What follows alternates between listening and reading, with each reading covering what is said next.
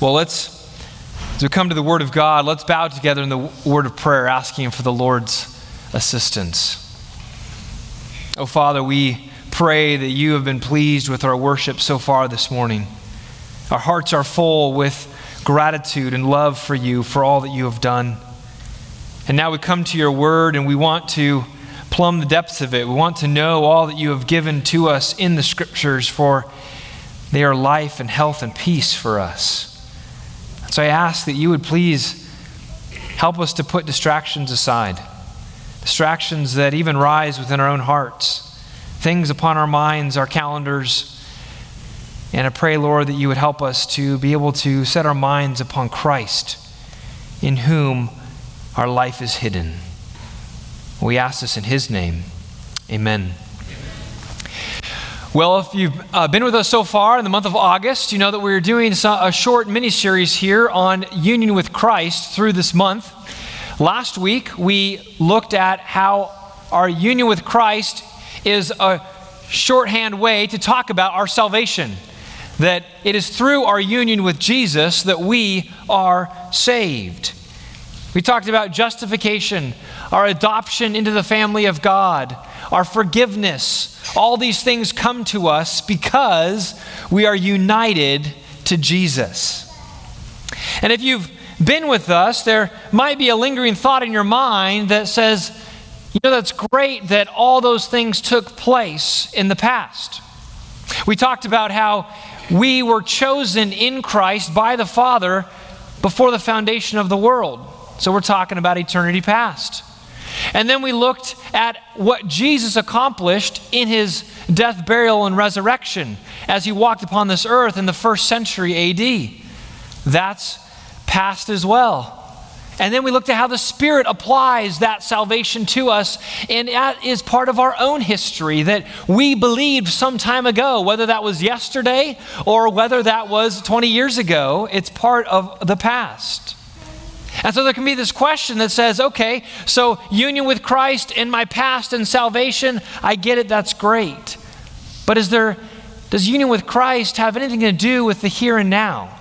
Does it carry on? Does it have implications for today, for my everyday? And these are valid questions. It's true that it does deal with our past. But as I hope to show demonstrably this morning, that union with Christ, being united to Jesus, is extremely practical for our Christian lives. It's not just an abstract piece of doctrine that excites theologians, but is extremely relevant for our spiritual lives and is therefore key to our everyday. And so I want to do this morning by showing you 3 ways that union with Christ intersects our everyday lives.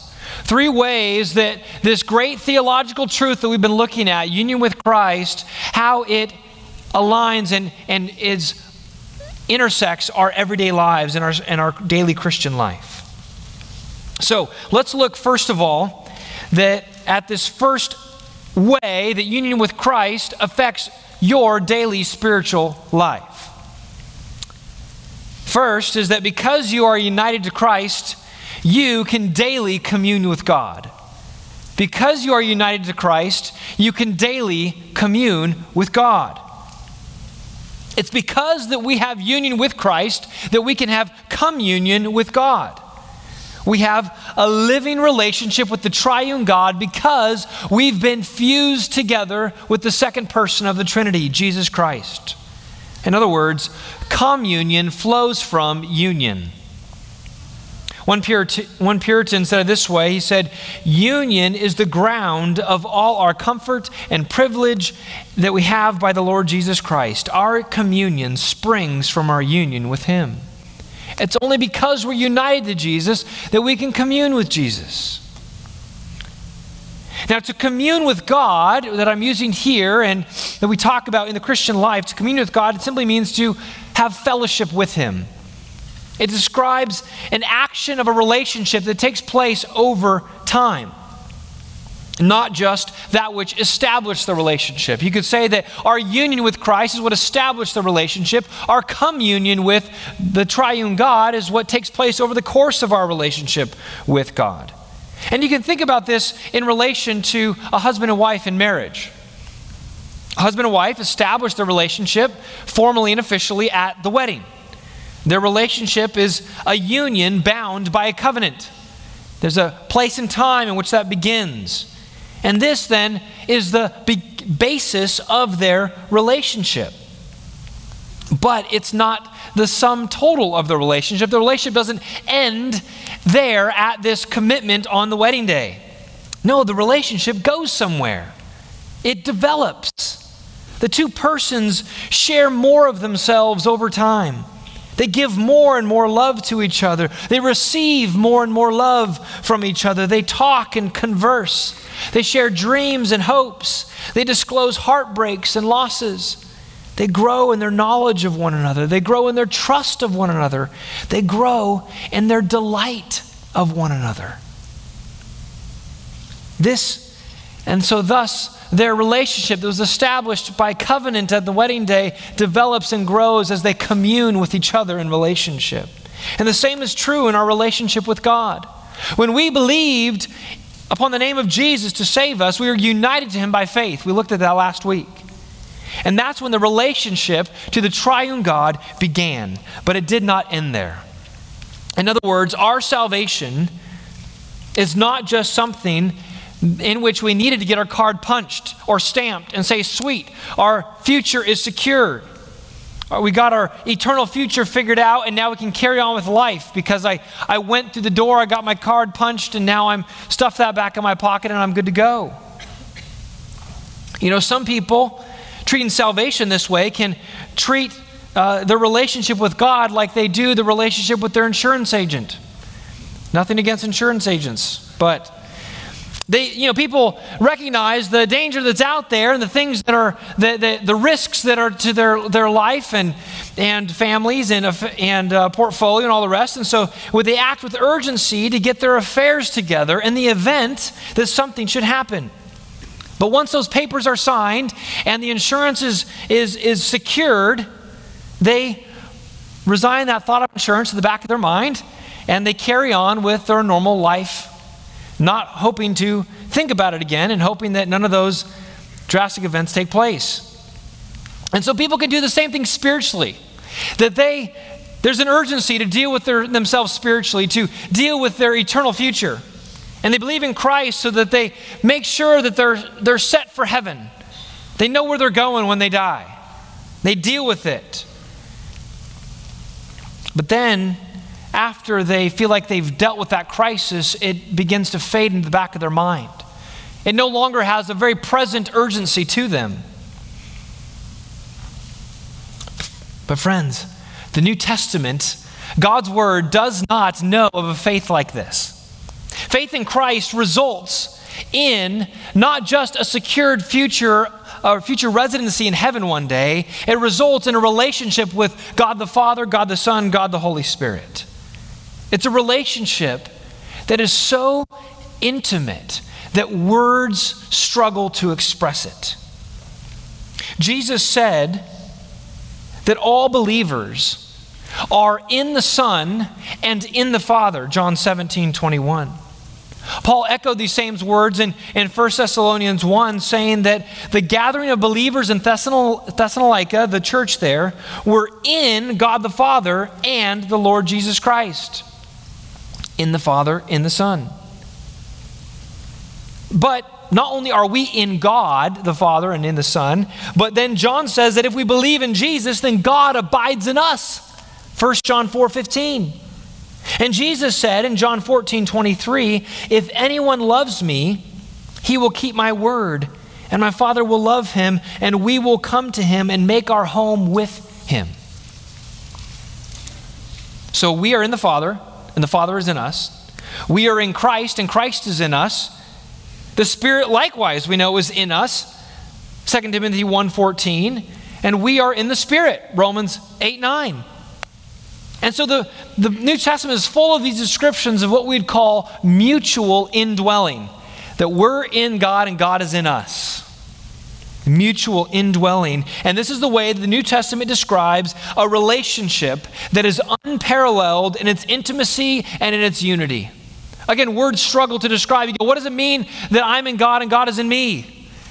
It's describing a closeness and an intimacy that is hard to fathom.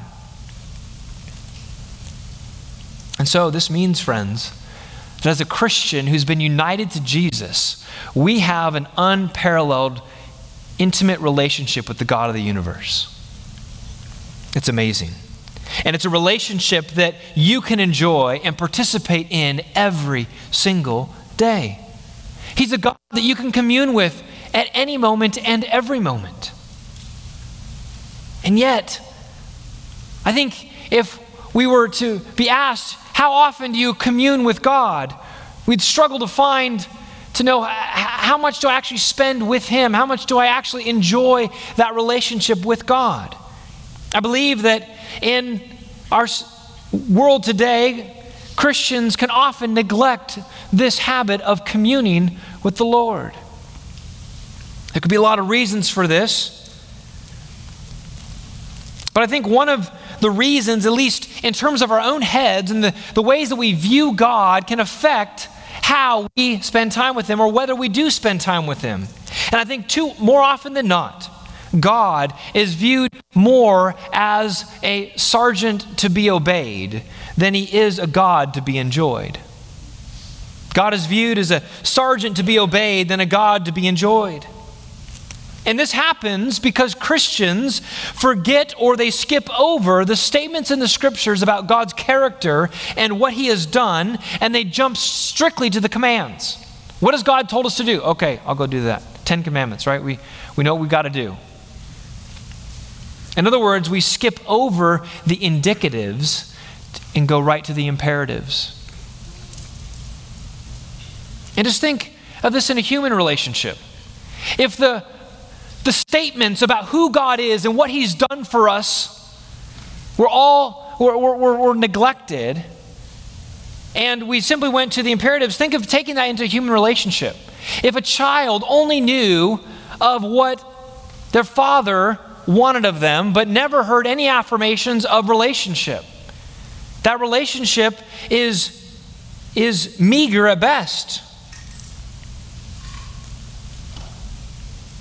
It would be merely really a legal one. What do you want me to do? Okay, I'll do it. But other than that, there's no relationship beyond that. And the same can be true for Christians who neglect the declarations of God's love for His children.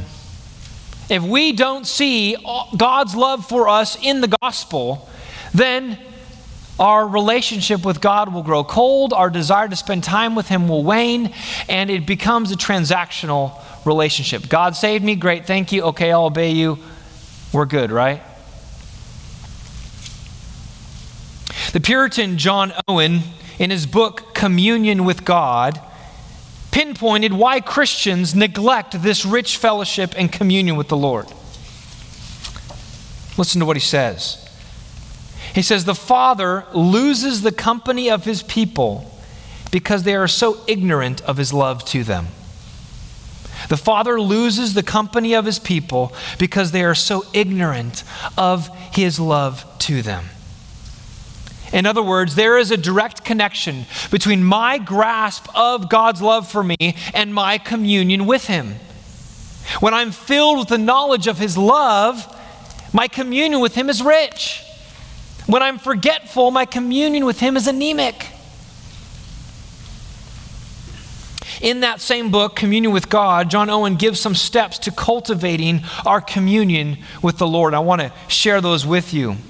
He says, first, how do we cultivate this communion? How do we push past this anemic fellowship that we can have or that we can neglect? He says, first, you must see His love for you. You must see His love for you. Owen writes this. He says, let us then see the Father as full of love to us. Do not see the Father as one who is angry, but as one who is most kind and gentle. Let us see the Father as one who from eternity has always had kind thoughts toward us. It is a complete misunderstanding of the Father that makes us want to run away and hide from him. And so, friends, we must look and see the kind-hearted nature of the Father. We must see the love that He has for us. We neglect it, we forget it, but we've got to gaze upon it regularly. Otherwise, if it fades into the back of our minds, so will our communion with God fade. But this love that the Father has for us is revealed throughout the Scriptures, and we can't forget it. Ephesians chapter 1, verse 5. It says, in love, he predestined us for adoption to himself as sons through Jesus Christ, according to the purpose of his will. It's in love that the Father predestined us. Well, you know Romans 5, verse 8. But God shows his love for us in that while we were still sinners, Christ died for us. God shows his love. In the context of this verse, it's the Father that shows his love because he sent his Son, Christ, to die for us. He demonstrates his love. He puts it on display in the giving of his Son. Or think of 1 John chapter 3, verse 1, where John writes, see what kind of love the Father has given to us that we should be called children of God. And so we are. See or behold what kind of love the Father has given to us. We're to look upon it. We're to see it. We can't lose sight of the love of God for us in Christ. That we should be brought into his family. It's an established fact.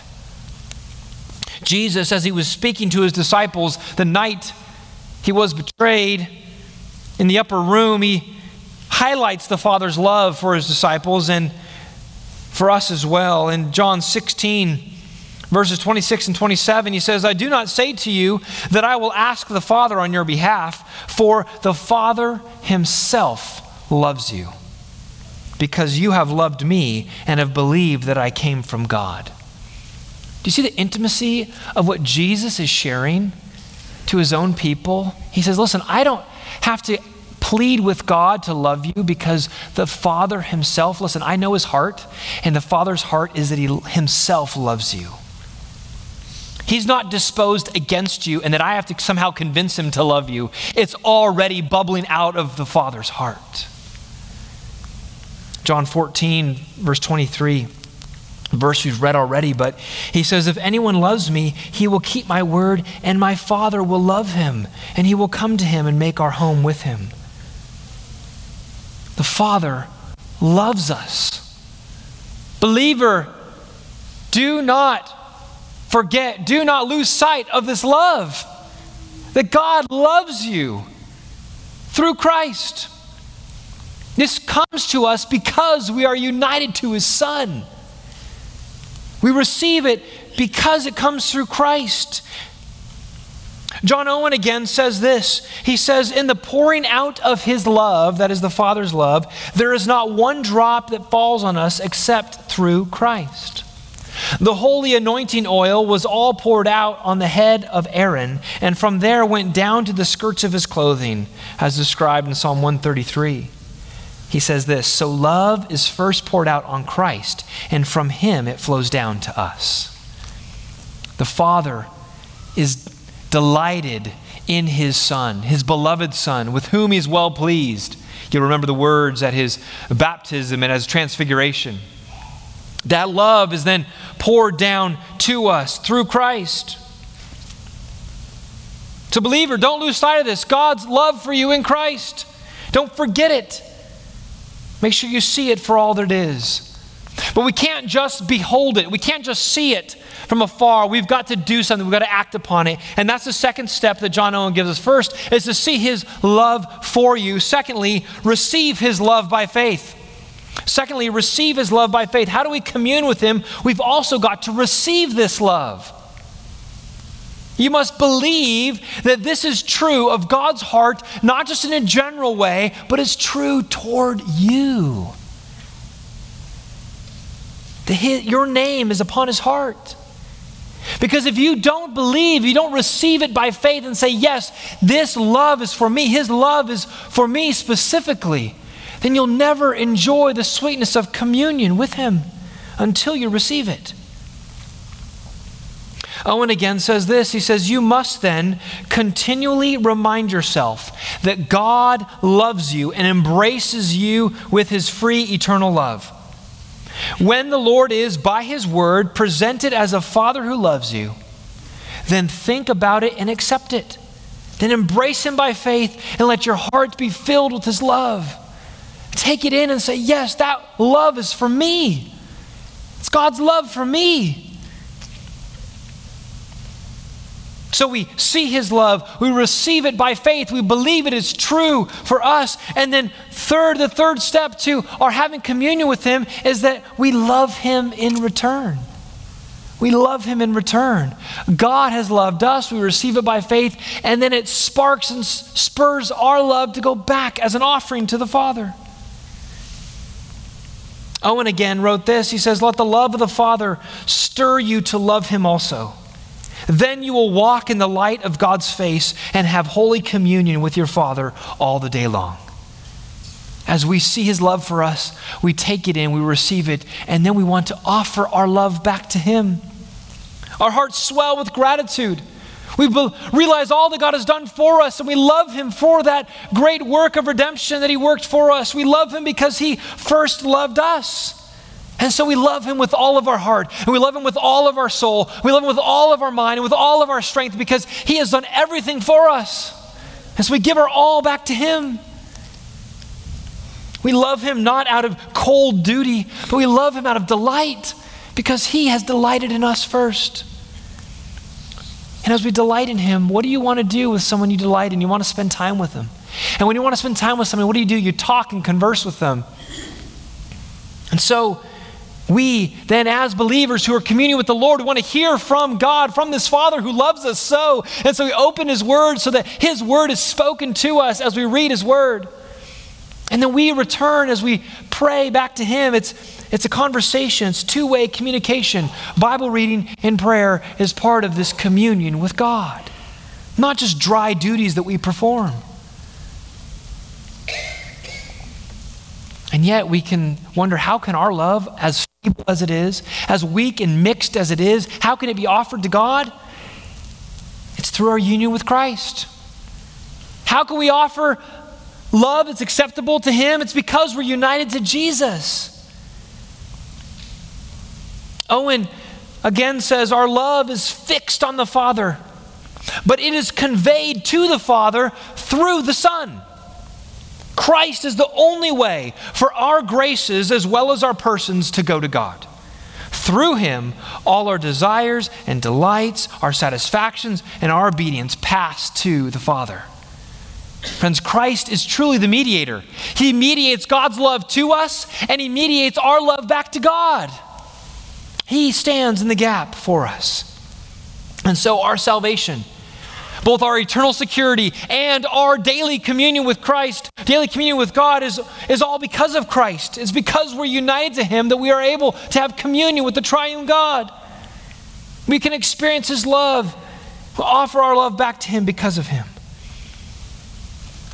So I ask you, believer, do you daily commune with your God? Do you have this sort of relationship with him? Or has communion with him grown cold? Has it been maybe something that you've neglected? Have your spiritual disciplines turned into simply dry duties that you perform? Or maybe duties you've neglected? I encourage you, believer, look to the love of your Father and let that draw you towards his heart and draw you to spend time with him. Receive it by faith and offer your love back to him. His love for you is not dependent and does not fluctuate on your performance or your love back to him. You think, oh, God must be displeased with me because I haven't been doing all that I should. I haven't been the great Christian that I should be. And so God's probably a little bit angry with me. And so I've got to do some more spiritual things in order to get him happy with me again. Friends, that's not resting in the gospel. That's going to a works-based salvation rather than a grace-based salvation, that God has given it to you freely of his own free will. We rest in that. And as we recognize that love and that grace we've received, we then want to offer more to him. We want to spend time with this great God that somehow he loves me. I don't see it. It's not because of anything I've done, but wow, he's saved me and he loves me. Our heart is warmed as we look more upon the love of Christ in the gospel. So the first way that our union with Christ intersects our everyday and affects our daily spiritual life is, first, it enables us to commune with God. Enables us to commune with God.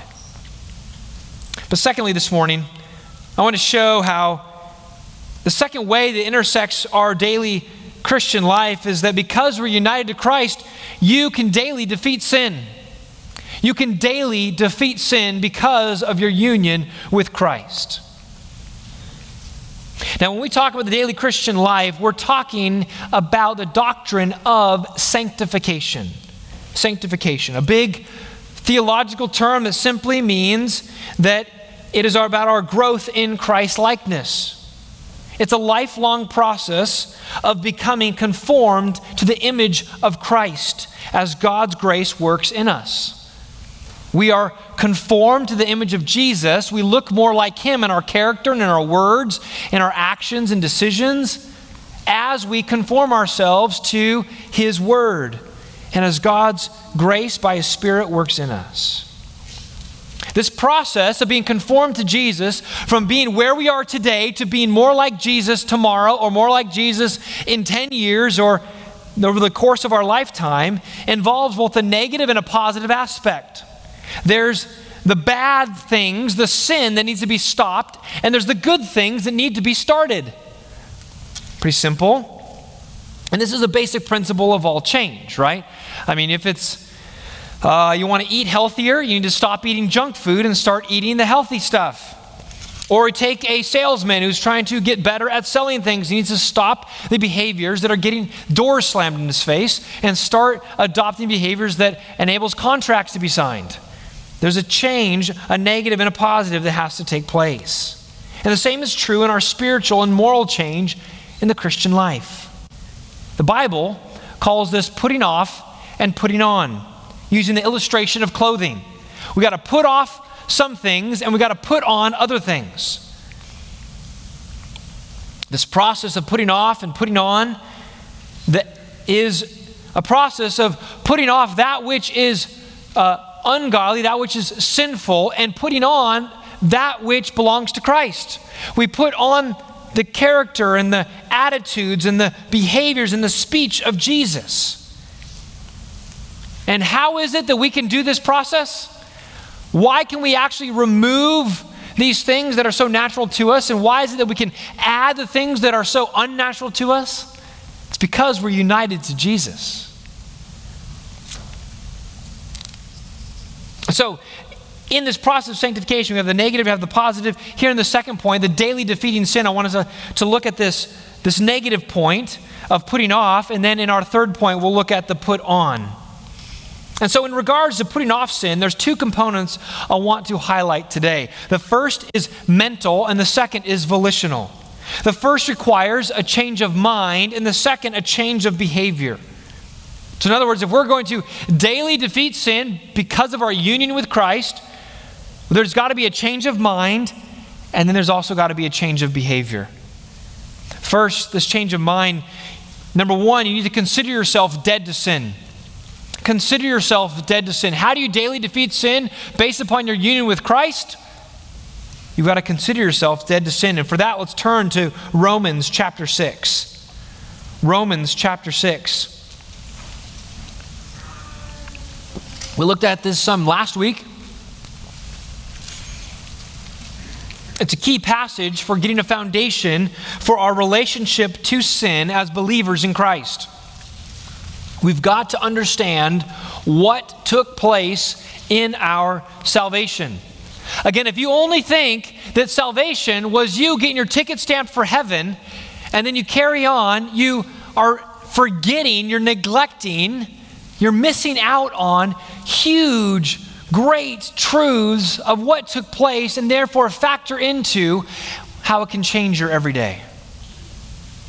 Paul wants us to get this in Romans chapter 6. So look at beginning verse 1. He says, "What shall we say then? Are we to continue in sin that grace may abound? By no means. How can we who died to sin still live in it? Do you not know that all of us who have been baptized into Christ Jesus were baptized into his death? We were buried therefore with him by baptism into death, in order that just as Christ was raised from the dead by the glory of the Father, we too might walk in newness of life. For if we have been united with him in a death like his, we shall certainly be united with him in a resurrection like his. We know that our old self was crucified with him in order that the body of sin might be brought to nothing, so that we would no longer be enslaved to sin. For one who has died has been set free from sin. Now, if we have died with Christ, we believe that we will also live with him. We know that Christ, being raised from the dead, will never die again. Death no longer has dominion over him. For the death he died to sin once for all, but the life he lives to God.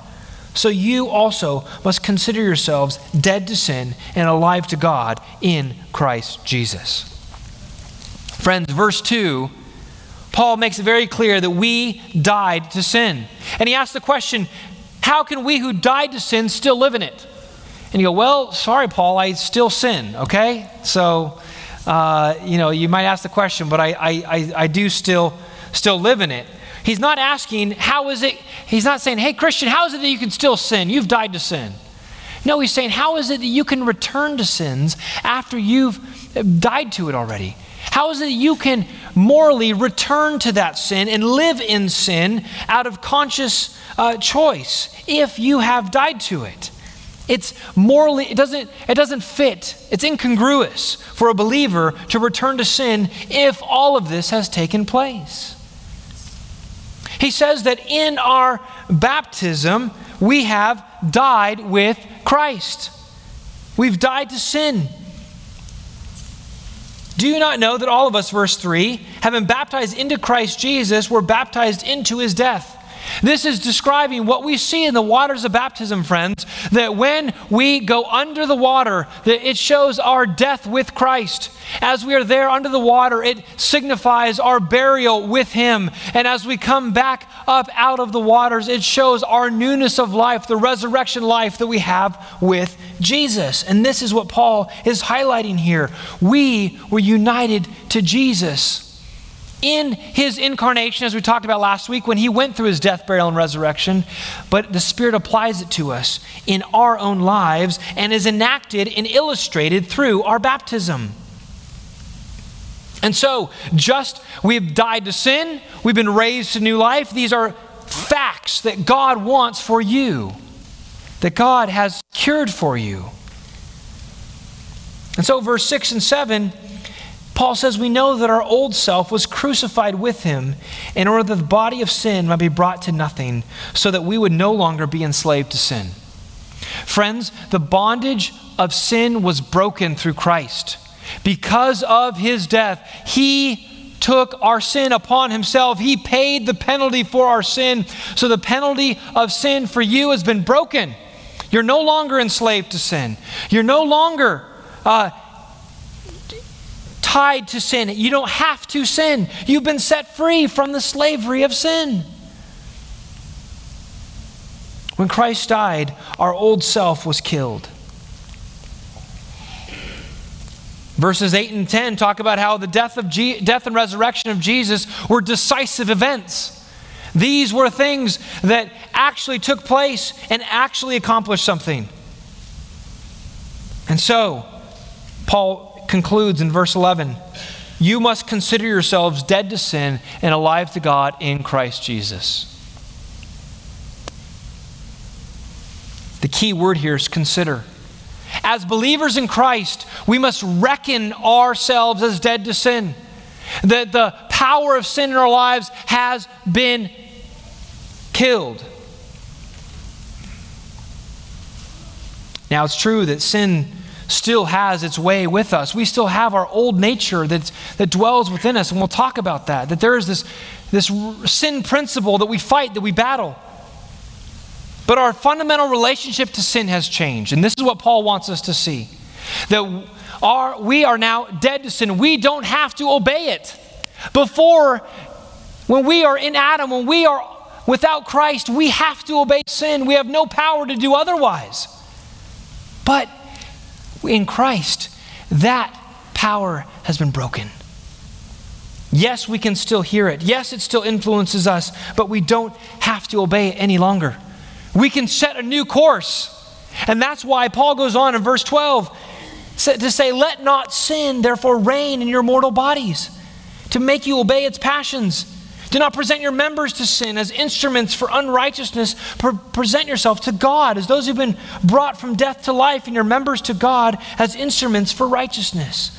For sin will have no dominion over you, since you are not under law but under grace.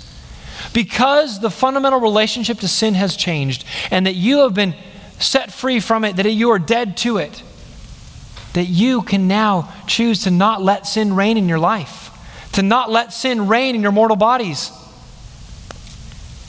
You can chart a different course. And so in conclusion to this passage, author and pastor John Stott wrote the following words. He says, so the major secret of holy living is the mind. It's in knowing, first, that our former self was crucified with Christ, in knowing that baptism into Christ is baptism into his death and resurrection, and in considering that through Christ we are dead to sin and alive to God. These are things that we must know.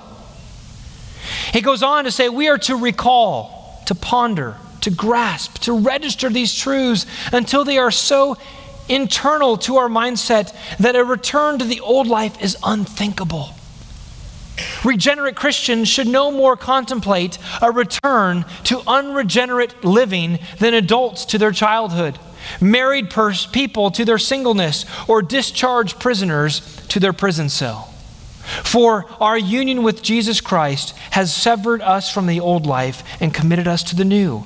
How can we possibly live again in what we have died to? You see Paul's point? It doesn't make sense that we would return to sin because Jesus has fundamentally changed our relationship to sin. It rewrites our history. We're changed from death to life. But sin is still powerful in our lives, isn't it? We still find ourselves tripped up. We still find ourselves going back to those same sin patterns that frustrate us time and again. And so not only are we to do what Paul says here, consider ourselves dead to sin, but the second thing we need to do to defeat sin through our union with Christ is to slay our sin. Slay our sin. So there's a mental aspect, and now there's an action component. There's something we got to do. We've got to kill it.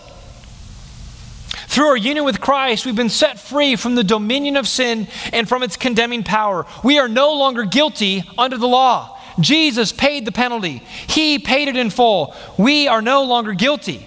Amen and amen. But sin is still present in us. Even though the penalty has been removed, its power must still be fought on a daily basis. We will not be freed from the presence of sin until we reach heaven.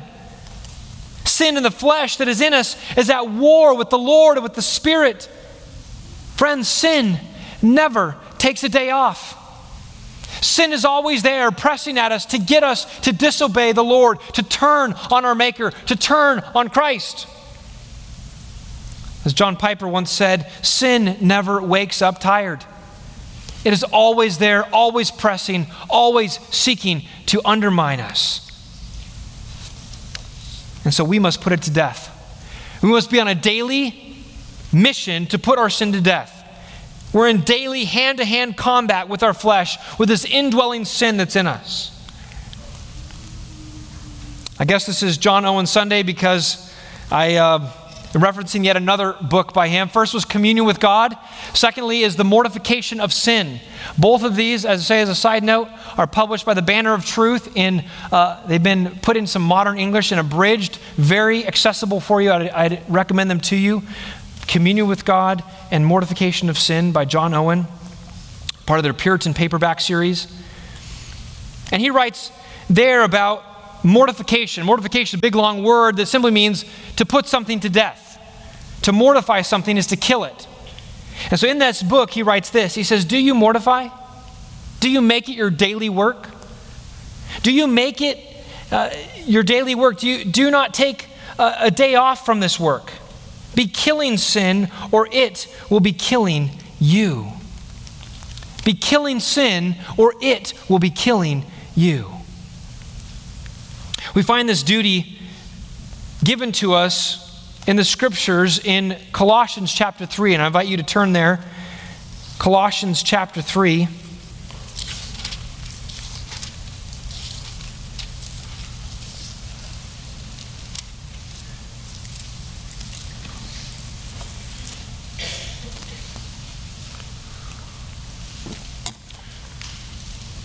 Colossians 3, we'll pick up in verse 1. He says, if then you have been raised with Christ, seek the things that are above where Christ is, seated at the right hand of God. Set your mind on things that are above, not on things that are on earth. For you have died, and your life is hidden with Christ in God. When Christ, who is your life, appears, then you also will appear with him in glory. Verse 5, put to death, therefore, what is earthly in you: sexual immorality, impurity, passion, evil desire, and covetousness, which is idolatry. On account of these, the wrath of God is coming. In these you too once walked when you were living in them, but now you must put them all away: anger, wrath, malice, slander, and obscene talk from your mouth. Do not lie to one another, seeing that you have put off the old self with its practices, and have put on the new self, which is being renewed in knowledge after the image of its creator. Here then is not Greek and Jew, circumcised and uncircumcised, Barbithian, Scythian, slave, free, but Christ is all and in all. What I want you to see is that verse 5 is the exhortation to put to death. Older translations say mortify.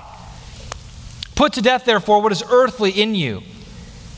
But notice the therefore in verse 5. Put to death, therefore, what is earthly in you. Why is it therefore? Why does he say that? Because he's connecting it with the first 4 verses, which is all talking about our union with Christ. We have died with Christ. We have been raised with Christ. Therefore, we're to seek the things that are above. In other words, friends, the ability for you to be able to put to death the deeds of the body, the sin in your life, is directly related to your union with Christ. You cannot put to death what is earthly in you without first being united to him in his death, burial, and resurrection.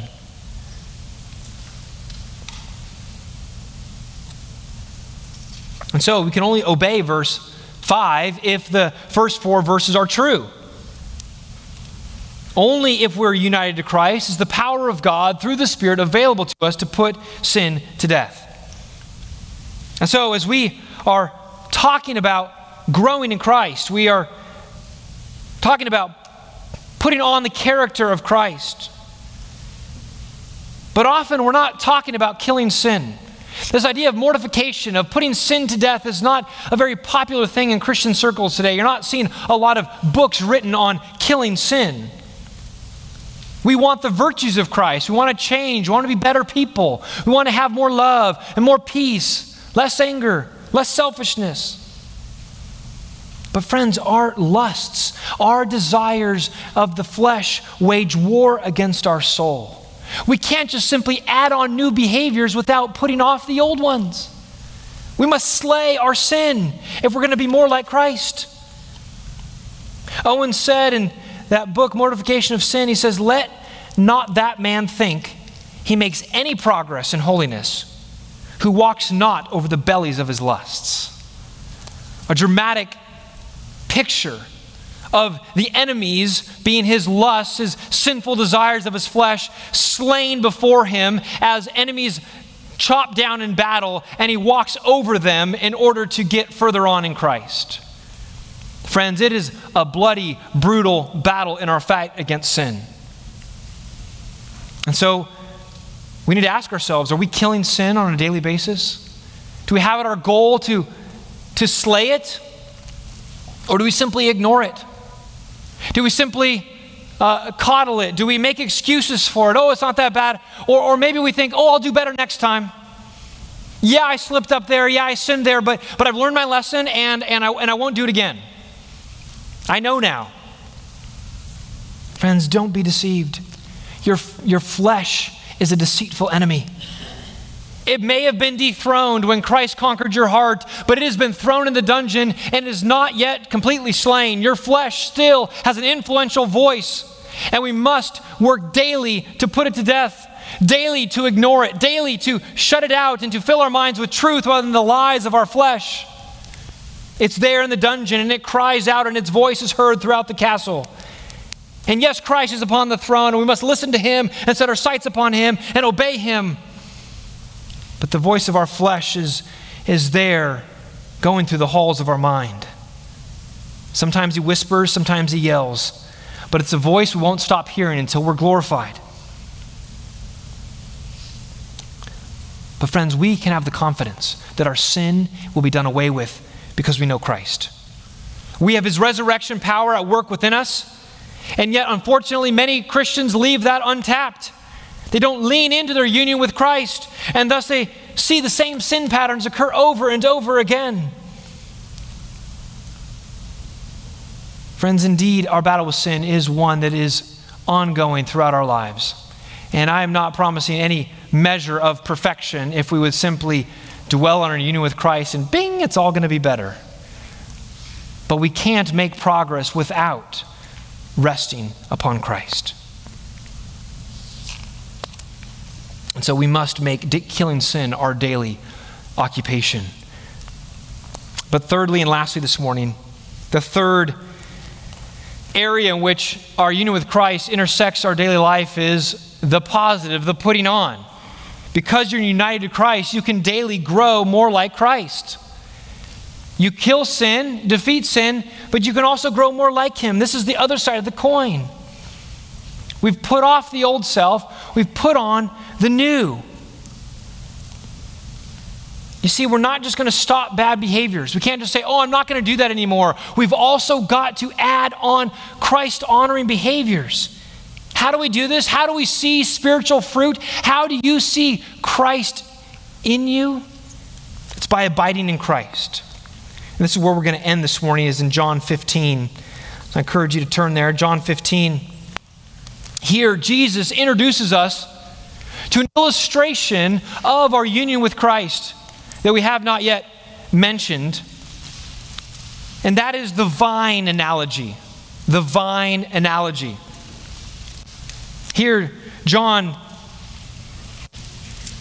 records for us Jesus' words describing what our relationship with Christ is like. Jesus says, John 15, verse 1, I am the true vine, and my Father is the vine dresser. Every branch in me that does not bear fruit, he takes away, and every branch that does bear fruit, he prunes, that it may bear more fruit. Already you are clean, because the word that I have spoken to you. Abide in me, and I in you. As the branch cannot bear fruit by itself unless it abides in the vine, neither can you unless you abide in me. I am the vine, you are the branches.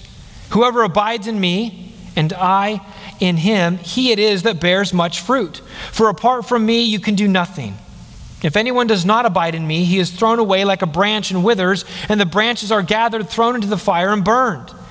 If you abide in me, and my words abide in you, ask whatever you wish, and it will be done for you. By this my Father is glorified, that you bear much fruit, and so prove to be my disciples. We'll stop right there. First thing I want you to see in these verses is to see the close relationship between Christ and his people. What is the illustration? It's the vine and the branches. You can't get any closer than a branch that's growing out of a vine. In this case, I think we can, for the sake of what Jesus is talking about here, maybe think about it in terms of a grafted branch into the vine. A branch that's been added in, and the question is that branch that's been grafted in, is it going to bear fruit? Because the point is that when it's been successfully grafted, when it's there united to Christ the vine, there will be fruit. There is vitality, there is life that flows through that branch. And so here we get a beautiful illustration of this union with Christ, a branch that's connected to the vine. But secondly, I want you to see the goal of our relationship with Christ, and that is bearing fruit. Bearing fruit. It's mentioned all throughout these verses. This is what Christ wants in us. Fruit, spiritual fruit, is the character of Christ in our hearts and the obedience to Christ in our actions and words. It's when we begin to look like Christ in what we say and what we do and how we act. And so, if we are truly in Christ, we will bear fruit. So there's 5 things here I want you to notice about bearing fruit. The first is that spiritual fruit is the proof that we are Christ's disciples. Jesus makes that clear in verse 8. By this my Father is glorified, that you bear much fruit and so prove to be my disciples. Fruit proves discipleship. The second thing about this is that fruit is only possible by abiding in Christ. We can't bear fruit on our own. We cannot find the resources in us to simply be a better person, to be a better version of us. We need to be tied to Christ, and only through Him does spiritual life and power flow through us and enable us to produce spiritual fruit. Jesus says, apart from me, you can do nothing. Verse 5. Thirdly, how do we abide in Christ so that we bear fruit? We allow His word to abide in us. Verse 7. We abide in Christ and we allow His word to abide in us. And here we get to this connection with our Bibles and Jesus. We allow His word to dwell richly in us, Colossians chapter 3, verse 16. And as His word abides within us, then the Spirit fills us and controls us, and we live according to that word. Abiding in Christ is a word-centered exercise. But the fourth thing about bearing fruit is that the Father prunes the branches so that they bear more fruit. Did you catch that? Verse 2. He says, every branch that does bear fruit, He prunes that it may bear more fruit. Friends, this illustration is a simple truth that God often brings hardship, difficulty, and suffering into our lives that is painful and yet is part of His pruning process in our lives, that we would bear more fruit. His providence brings suffering and trials. It hurts, but He's cutting off pieces of our character that aren't godly, that aren't right, and He wants to see that we bear more fruit. He wants us to be more productive, and so He does it for our good and for His glory. But the fifth and final thing I want to say about bearing fruit is found in verse 2 and verse 6, and it's this. It's possible to look like a branch and yet not be united to Christ. It's possible to look like a branch and yet not be united to Christ. Jesus talks about those that are branches, that seem to be branches, that they're there, but they're not bearing fruit, and therefore there is consequences for them. Verse 2, every branch in me that does not bear fruit, He takes away. And verse 6, it says it's thrown away. It's withering because it's not united to the vine. It's not receiving the life sap from the source. Friends, this is a warning call to all those who claim to be Christians by profession and yet have no sign of spiritual life, that there is no fruit produced in your life. It does not matter what decision that you've made in the past. It does not matter what you profess with your mouth. Jesus says it must translate into changed behavior. If there is no fruit, there is no relationship to Christ. And so I ask you to examine yourself. Is there fruit in your life? Is there joy, love, joy, peace, patience, kindness, goodness, faithfulness, gentleness, and self-control?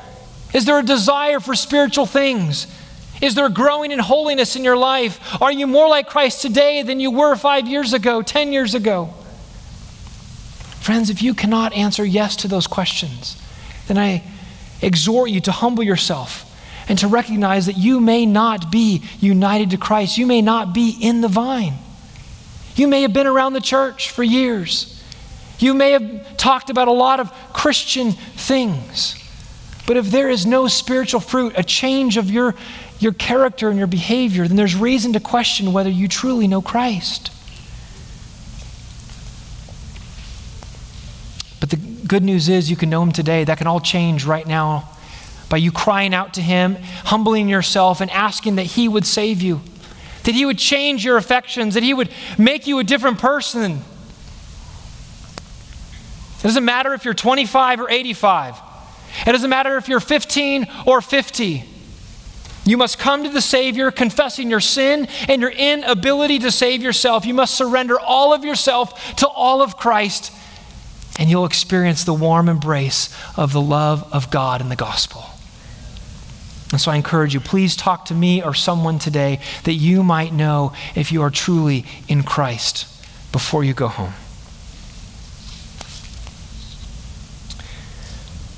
Well, friends, we've examined this morning how our union to Jesus is not just something that affects our history and our past, but affects our everyday Christian lives. There are real world, present day realities that come into play as a result of the union with Christ.